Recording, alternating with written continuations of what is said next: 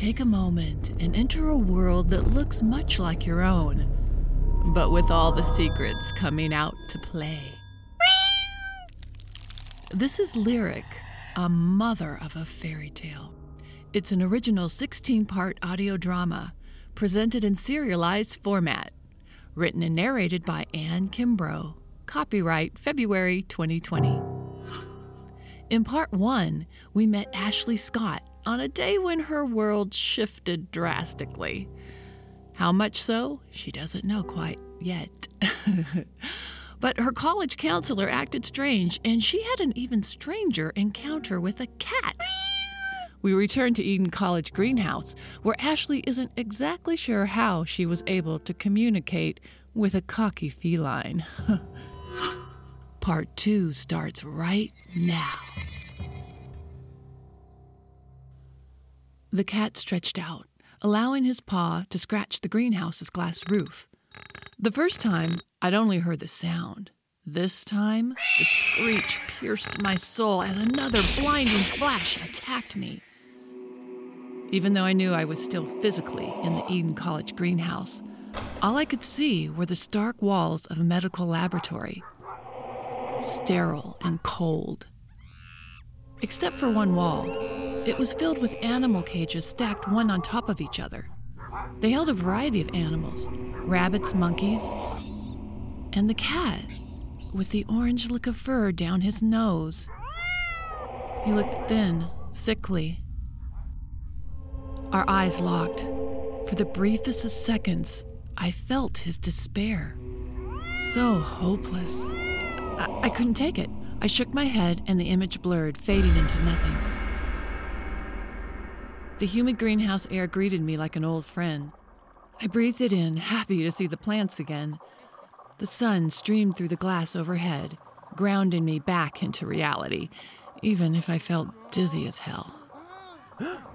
A gentle hand touched my elbow. I looked around to find that I'd interrupted the botany class for a second time, not making the best first impression. Yet, the faces that greeted me only held concern. Mr. Walkley had my arm, having come to kneel at my side. Somehow, I'd ended up on all fours, gasping for breath. "Are you feeling all right, Ashley?" he asked. I must have been looking up too long at the cat. I pointed upward, but when I looked up again, the cat was gone. "Students, I believe we're done for the day."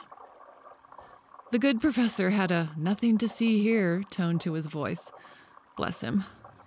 The students went back to cleaning up their workspaces, and Professor Walkley guided me to a wooden bench. "The humidity in here takes some getting used to, my dear," he explained.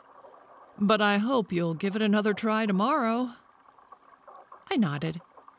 Of course. Any explanation of what really just happened to me wasn't about to leave my lips, and certainly not to the nice professor who hadn't fired me on the spot. I pasted on a smile and tried not to vomit on his shoes.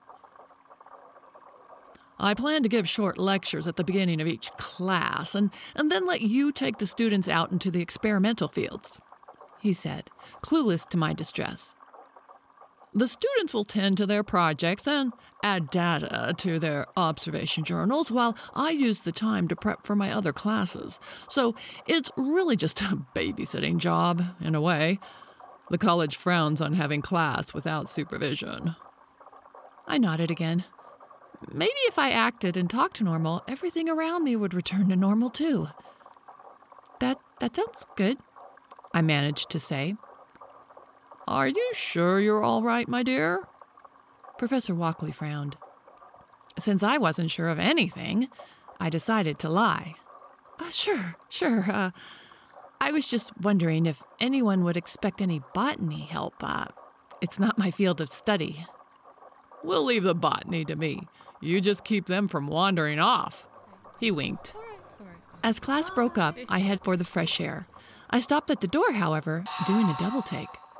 The terracotta pot that Professor Walkley handed me when I arrived, you remember the pot of dead twigs? It had transformed. Somehow, The withered branches had sprouted green leaves and a yellow blossom. Oh no, that's weird too. It's not stopping. Part of me wanted to run away, ignore the plant, and never speak of it again. However, I had to get a closer look. I had to find a logical reason why it suddenly decided to grow. It couldn't be because of me. Oh, please, please, please. What if someone repotted the plant when I wasn't looking? That could have happened. I reached out for the pot because it just didn't make sense. And I pushed aside the leaves to see the core of the plant. And there they were, the same withered little twigs. They still looked dead, but new life had pushed through tiny cracks in their brittle stems.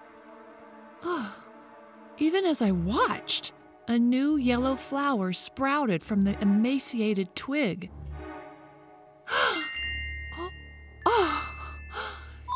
It looked like time-lapse photography. The plant grew right before my eyes. I moved back, on the verge of freaking out. Gotta admit it, when I see crazy, I tend to go crazy. A scrawny hand snatched the terracotta pot off the table. It came with a kid that had to just be helping out because he looked like he should be in high school. I'd seen him before, but only knew him by his name. Horace something. Okay, I only knew him by half a name. That's strange. I should know it. I did know it. Once. Why didn't I remember? Guess there really wasn't much point in remembering Horace. He was always just this geeky kid. Would he ever grow out of it? All legs and arms, a baby face, and a squeaky voice. Sounded like it would change soon, but he also seemed to be stuck in adolescence. It's time to clean up, he said, not looking me in the eye. But the plant. I really didn't know what to say about the plant without sounding cray-cray. First, I'm talking to a cat thanks to some kind of mental telepathy thing, and now a magic plant? Horace looked it over, apparently seeing nothing special. Yes, I said. It grew. Yeah, well, plants tend to do that. He tried to laugh it off. Evermore. I clapped my hands, suddenly remembering his last name. And his grandfather. How did I forget old man Evermore? What are you doing here? I asked, knowing how blunt it sounded, but I couldn't help it. The kid gave me an odd vibe. Kind of familiar, but also a little off, like his presence set off a warning bell in my head. No, not that bad kind of warning bell. Yeah, more like that. Well... He scrunched up his nose. It's a long story, but it's a good one. Maybe I could tell you one day. Like, you drink coffee? Of course I drink coffee. How did he think I got through my first year in college? I mean, I was a year ahead in high school, so that put me a year behind everyone age-wise in college. I needed something to fit in. It was coffee. But that wasn't the point. The point was, I didn't have time for this, whatever this was. And I know he had no idea I was having the most bizarre day of my life, but come on. No wonder my memory had failed me. Problem? Professor Walkley asked, joining us. I shook my head no, relieved that he'd interrupted what was quickly turning into an awkward moment.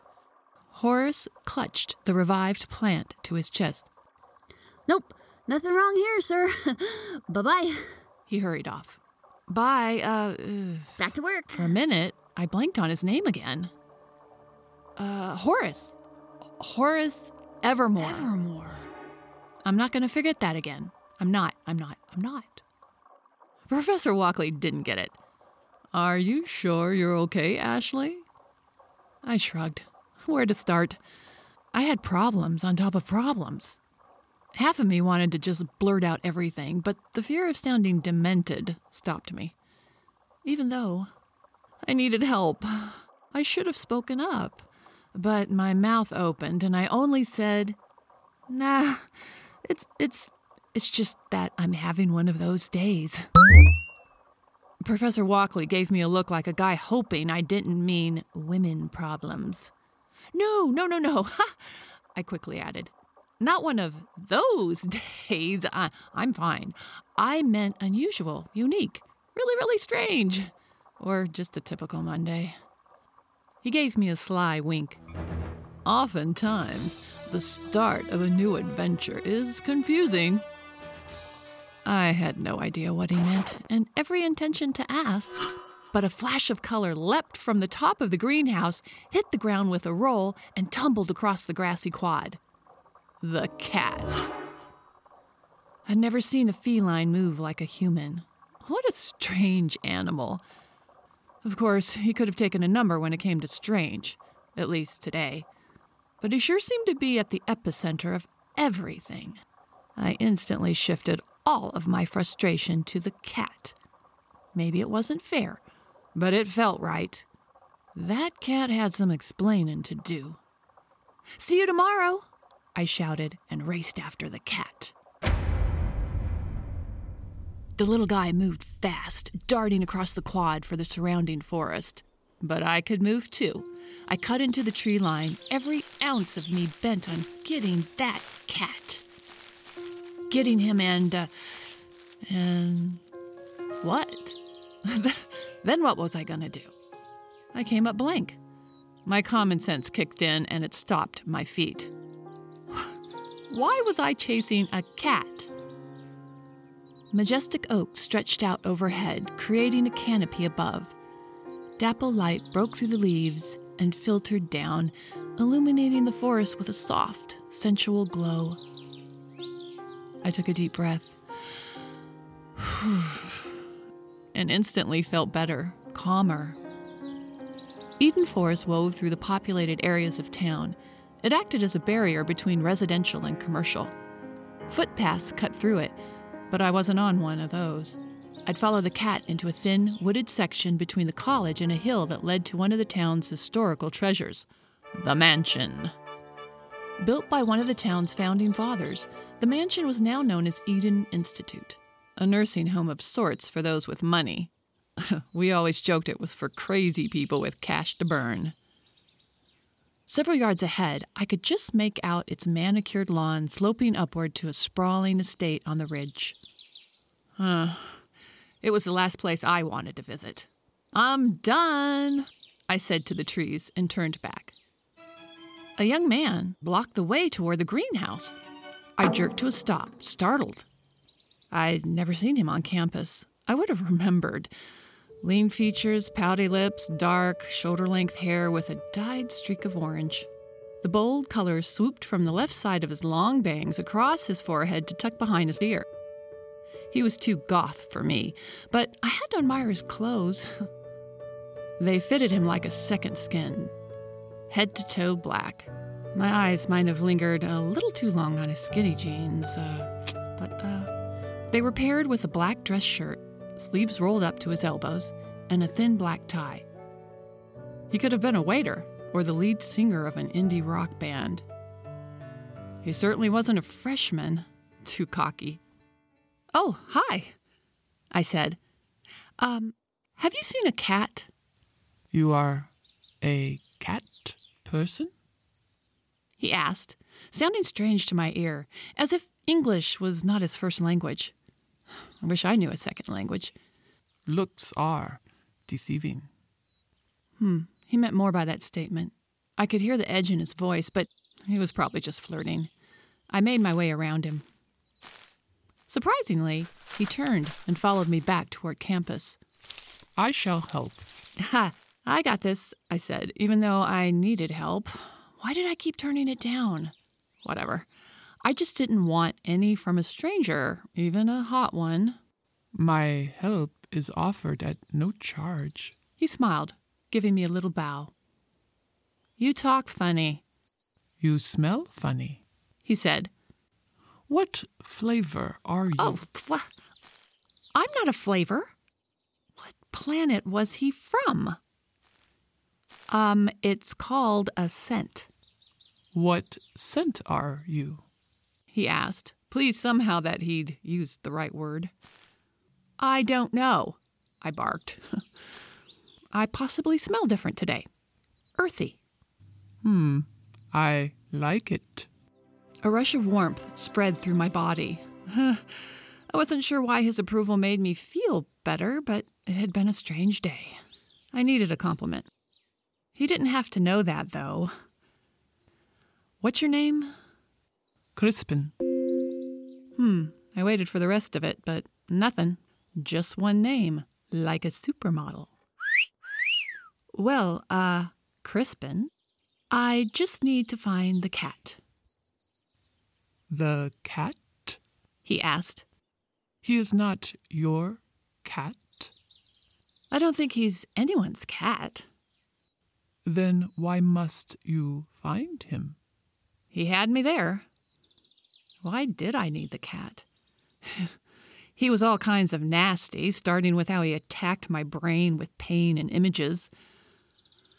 Somehow, though, I was drawn to the cat as if he were my last friend on Earth. Why? The stranger asked. His quizzical look made me pause. Did he just repeat his question, or did he read my mind?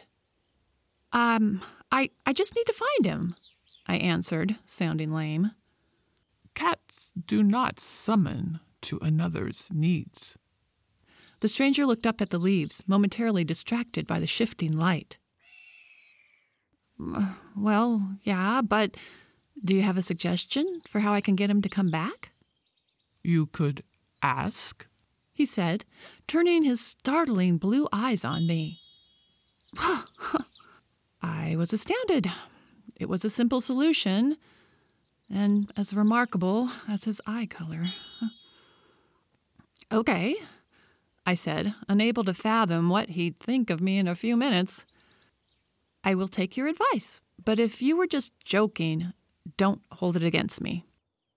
What should I hold? His questioning look almost made me laugh. I meant that I might sound a little crazy talking to a cat. Who was I kidding? I'd look completely nuts, and we had enough of that in my family. He shrugged one shoulder, acting like it was no big thing. Turning to the darker part of the forest, where the underbrush made for a good hiding spot, I spoke to the foliage. Hey, cat, could you please come back? I need your help. I don't understand what you showed me. A rustle of leaves got my attention, but it could have just been the wind. The silence dragged on. No cat. Nothing. Only crickets, literally. I turned back to my companion. See? Hey. But my voice trailed off. The stranger was gone. I did a complete 360, but the goth student was nowhere to be seen. Thank you, Crispin, I said to the forest, for the advice and for disappearing on me. Always love that. My weird day was getting weirder. A meow interrupted my pity party as the cat strolled out from the underbrush. He sat on the path and looked up at me, no more than a foot away. The stealthy little bugger. Hiding the impulse to strangle him, I spoke to the cat. What's wrong with my grandmother? Another blinding flash made me grab my head in agony. I fought it, only catching a quick glimpse of Eden Institute with a hearse pulling up to the main entrance. I shook my head and yelled at the cat, "Stop doing that!" My vision returned, and the cat hurtled his body right at my chest. I barely had time to raise my hands in defense. He rammed into my arms, knocking me back.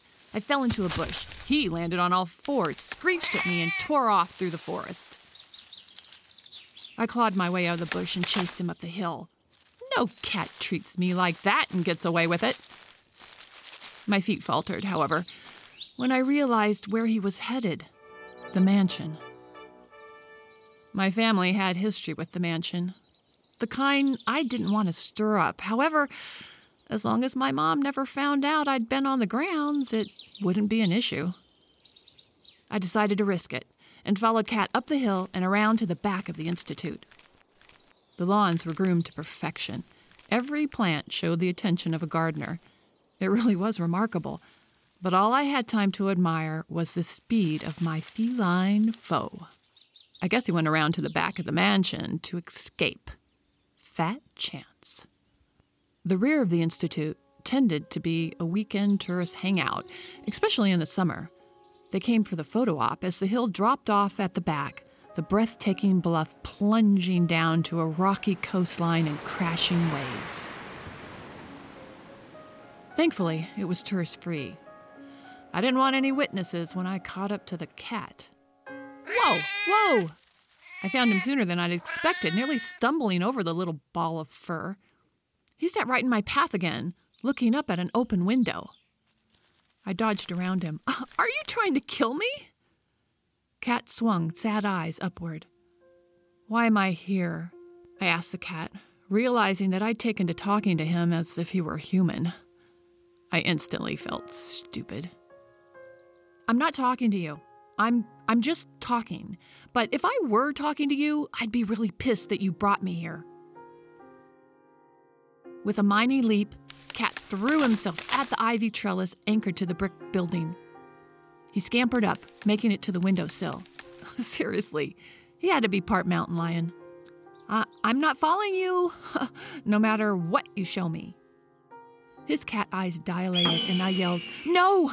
No!" But it was too late. Another blinding flash hit me hard. The searing pain dropped me to my knees. I shook my head, fighting the vision again, but I saw an image. I saw inside the window. It was the cat's view. He was really talking to me. Telepathically? No, more like hijacking my mind and attacking it with a million sharp needles. Stop it! I yelled up at the cat.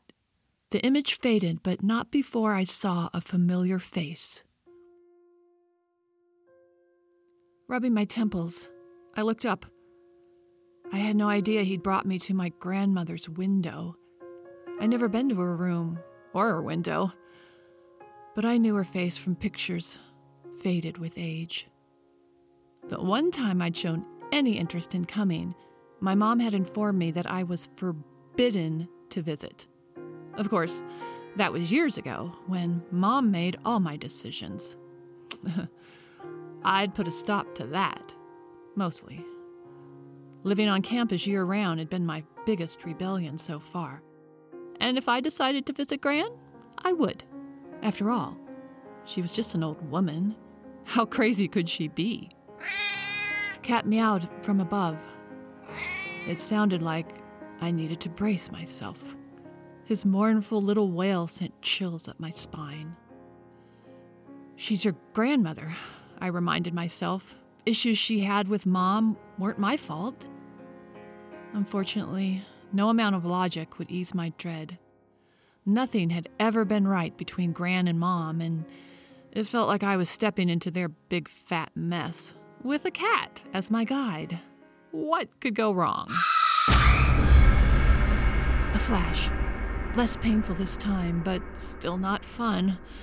I wagged a finger up at Cat. I was getting really tired of this one-way mental dance-off. I closed my eyes and sent Cat a little something-something. He screeched over my head. Bullseye. This mental telepathy thing was a two-way street. It felt like victory. But the victory was short-lived. A ghostly whisper swirled around me. I had to close my eyes, feeling a sadness in my soul. Lyric. It whispered. Lyric, you are doomed. My eyes opened wide and I looked around. That had not come from the cat, nor the mansion. It rushed at me from the edge of the bluff. I'm not Lyric, I shouted. A haunting laugh echoed. It was out of sight, beyond the edge of the cliff. That's the end of part 2, Lyric, a mother of a fairy tale. Join us for part 3. Produced by Everything Novels. Copyright February 2020. Music and sound effects by Zap Splat.